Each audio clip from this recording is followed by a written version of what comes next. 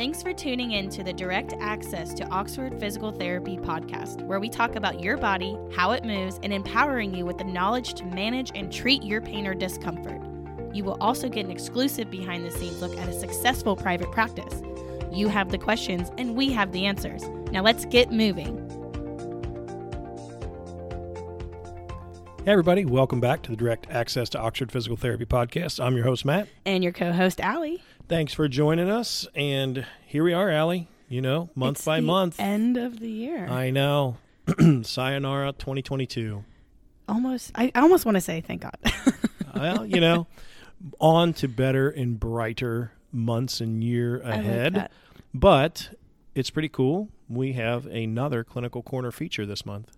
Can you imagine? I know. So, we always kind of started off with a question posed to our students. Yep. And we talked a lot on the podcast about hands-on manual therapy. We talk about combining that with exercise. Sometimes there's kind of like this dead end when something hands-on you're doing like isn't working, or the patient's having pain with it. You want to do something, but you don't know what to do. So This article is another case study, and I think it would be a great question for the students to think. If you're doing traditional lumbar mobilizations from the posterior side, so posterior to anterior on the back of the low back, and that's painful or that's worsening symptoms, what are your options if you want to go from there? How can you proceed? Sometimes I think the words that you use are meant for people not to understand what you're talking about. Oh, really? Well, I think our bright young minds in physical therapy out there probably understand it very, very well. So is this the one that if we say the title, it's going to give it away? Nah, maybe, but we'll see. Because that's one of those things. I just glanced at it before we started the episode, and I could not pronounce half the words. Well, if it gives it away, listen anyway. Okay. You'll still learn something along the way. So this article is from JOSPT. It's case report. It's clinical utility of lumbar anterior-posterior mobilizations in a patient with degenerative lumbar spondylolisthesis. That's not a real word. It's a real word. It's a real word. It's a big word. It's one you feel like after you know what that word is, some of those student loan payments were worth it. Just pronouncing it. That's funny. So it's actually a condition where the vertebrae slip. So one vertebrae is over top of another. So list, like list in a boat, means lean or slide. So the vertebrae aren't properly in alignment. So in severe cases, it cannot be a surgical, situation, but only 10 to 15% of patients with this diagnosis need surgery. So sounds painful. The actual, you don't feel it, like slipping or sliding, but it can be a cause of pain in the back. It can cause pain down the leg, and worsening situations, it can cause weakness down the leg. Is this nerve anything issues. like scoliosis? Not exactly. Oh. Scoliosis is more traditionally like a side-to-side curve, like an S. And this would be more like one vertebrae over another sliding forward, like C-type position. Ouch. Yeah. So this particular case was a 53-year-old man who was sent to physical therapy, and he had that diagnosis, and he was having pain down his right leg. So very common, this is a lot of patients that we see in our clinic, probably a lot of our listeners, probably a lot of people out there have husbands, brothers, whatever, who are 53-year-old men with pain down their right leg or left leg. Is that common? It is pretty common. Whoa. Most people that, have back pain or back pain with several episodes eventually develop some pain in the leg. So it can be pretty common. When he first came into physical therapy, he had back pain for like 10 weeks, and then it progressed into pain in his leg, which is typically how we see things. It starts pain in the back, and then the pain worsens down the leg. It's what we call up the chain, right? Or down the chain. Down the chain. Yeah. That'd be down the chain, yeah. So, and we measure, a measure when our patients come in. Our previous patients listening probably have seen those questionnaires we give that you have to fill out at the, first visit and periodically. Those are different indexes that we use. So the one we use for the back is called the Oswestry Disability Index, and basically it's a percentage. So 0 to 100%. It measures how much difficulty you're having because of your condition with your day-to-day activities. So 100% means it's the most severe disability. 0% means no disability. Oh, okay. So this individual was 62%. So that's pretty high. Yeah. You know, 62% of the things he does is bothered by his back or leg pain. So what did they do? Well, we'll share the article again, but you can kind of look. This one has some cool pictures and has some pictures of pain diagrams. So this is where patients kind of indicate on a body chart where they're hurting. And this individual is having quite a bit of pain down his leg, on the back side of the whole right leg and outside of the right leg, and then front side down below the knee. So, that's a pretty decent swath of pain there. But they started physical therapy. He was found to have stiffness in his lower back, and some mild weakness in that leg. They started like we would often start and talk about with hands-on, so mobilizations as well as exercise. So they started some hip strengthening, some posterior tilts, planking, things to work on lumbar stability and mobility. And at the same time, they started mobilizations. So they started traditionally, like we would start, with a posterior mobilization. So you'd be pushing on the back to loosen the vertebrae, and that's designed to improve the stiffness. Interesting. They I was just going to say, isn't that when patients usually say they're scared to come to physical therapy because they're scared it's going to hurt, because they're basically moving the part where it hurts, like they're moving it, and that's what they see every day. Yeah, and I think what's really happening is that they're strengthening it. It is, and I think this is a good example. This particular, intervention.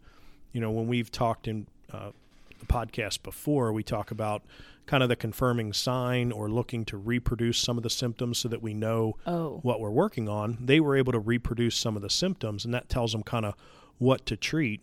But it's a continual reassessment, and so just a few visits in, they realized that this mobilization from the back to front was actually aggravating things. Okay. And this is frequently what we do. There's continual reassessment, continued feedback with the patient. They decided to go the opposite direction. So it's not as common or not as traditional, but you can mobilize the lumbar spine from the front, like through the stomach, like through your belly button almost. And there's a really cool video of this technique that we'll share in the episode notes. Okay. But it's a anterior to posterior mobilization. And so when they started this, really, really stimulated a lot of progress for this individual. So they're pressing on his stomach? Yeah, but it's kind of like you take up the slack. So it's kind of like one hand over another hand. And it's short bouts. It's like 30 seconds at a time. I need to watch the video.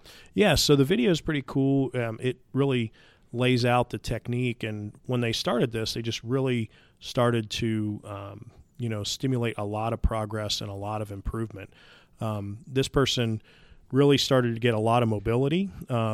Even just a couple of visits in after mobilizing this, their lumbar range of motion was almost full, and they were having very little pain in the leg. They were progressing at the same time, through exercises, increasing the strength, increasing the stability. The individual was compliant with their home program.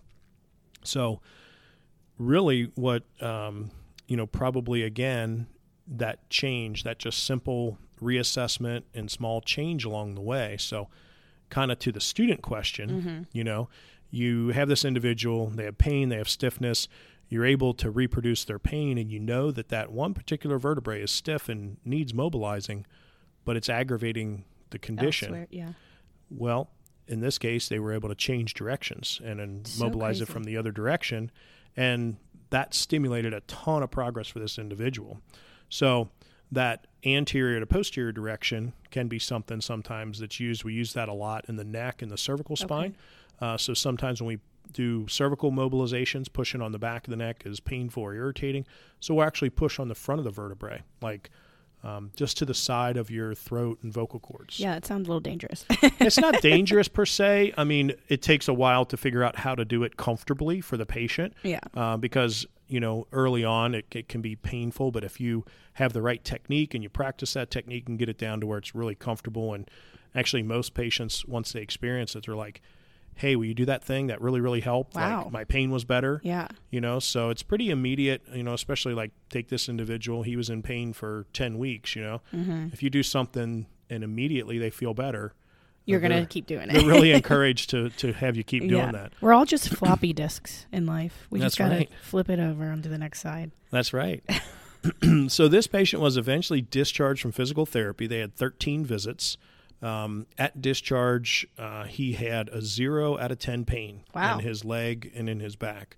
Yep. And you remember that disability index that we talked about where he was like way high up? His disability index score at discharge improved to 4%. That's awesome. like phenomenal. That's great. Yeah. So, you take someone who's had pain for, a while, and, 10 weeks. one of the patient's big goals it talks about in here was to avoid surgery, so he's gotten better with physical therapy, 13 visits, not a tremendous amount of time, short amount of time really in the grand scheme of things. And they actually did a phone call with the patient 2 months after discharge, and he had still reported no pain, no symptoms, and he was continuing with his home exercises. Look at him. That's stellar. Yeah. So that's pretty cool. So again, for our clinicians out there, take a look at the video. I think it's pretty cool. Mm-hmm. It might be a patient out there that you're working with right now that you might be able to utilize that technique on.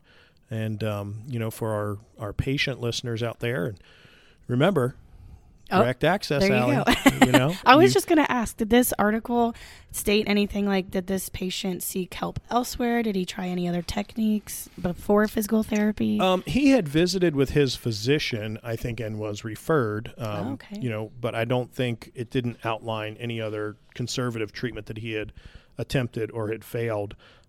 He was just motivated to definitely avoid surgery.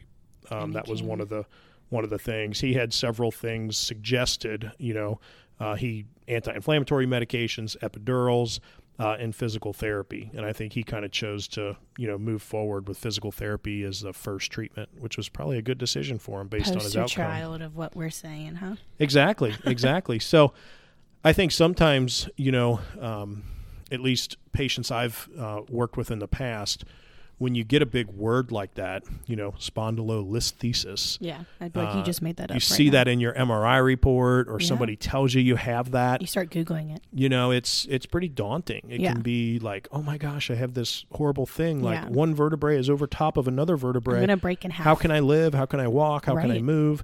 And you could take an MRI of this individual who's feeling great, and he would probably have relatively the same alignment, still have spondylolisthesis. We've just developed proper compensatory strategies in his body. So his body knows how to control that area now. And the day before he started hurting, he had spondylolisthesis. He probably just didn't know it. And he's not hurting now, and he still has it. So it's just a sign that you can live with some of these diagnoses. And if you're a patient out there and you hear, well, you have a herniated disc, or you have degenerative disc, or you have a spondylolisthesis, or things like that, don't get too caught up in the diagnosis. Don't get too worried or nervous about that. It doesn't mean that you can't live normally, with proper treatment. Pain-free. Yeah. Have you ever treated someone with this? Oh, yeah. We treat lots of folks with this. You have? Yeah, for sure. It sounds so scary.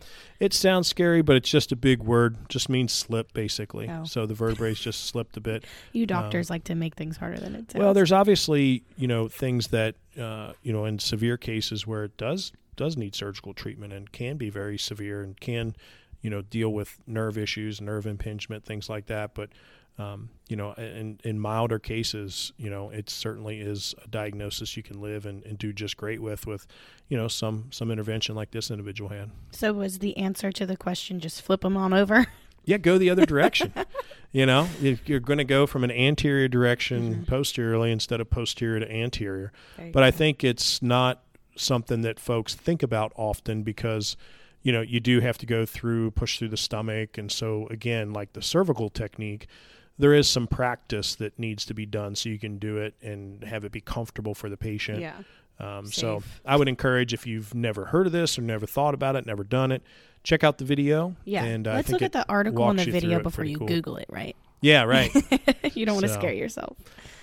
Well, cool. Yeah. Well, thanks everybody for tuning in, and another awesome installment of our Clinical Corner. And we'll keep them up in 23. That's right. I want to hear from you in the new year. A shout out to all the questions and the feedback that we've received for the podcast. We continually get new listeners, and I just can't wait to continue on in 23 with you, Matt. Yeah, and keep them coming. If you guys, there's things you want to hear about or experts you want us to try to bring in, we're always looking for great ideas to satisfy our audience's burning desires in the field of physical therapy. And we'll answer the question if we can on the podcast, but we always like to, provide any feedback or answer your questions privately if that's something that you're looking for. So don't be afraid to reach out. For sure. Have all of our social posts, and you'll hear it all in the outro. That's right. Awesome. Well, you guys have a great holiday season, and we'll hear from you in 23. New Year. Bye. Bye-bye. Thanks for listening. You can find us online at oxfordphysicaltherapy.com, and you can also find us on our social media pages like Facebook, Instagram, YouTube, Twitter, and TikTok. Remember, you do not need a doctor's referral to receive physical therapy in the state of Ohio and Kentucky, where we offer double the care for less than half the cost. You can schedule appointments online or stop into any center for a free screen, what we like to call a B visit.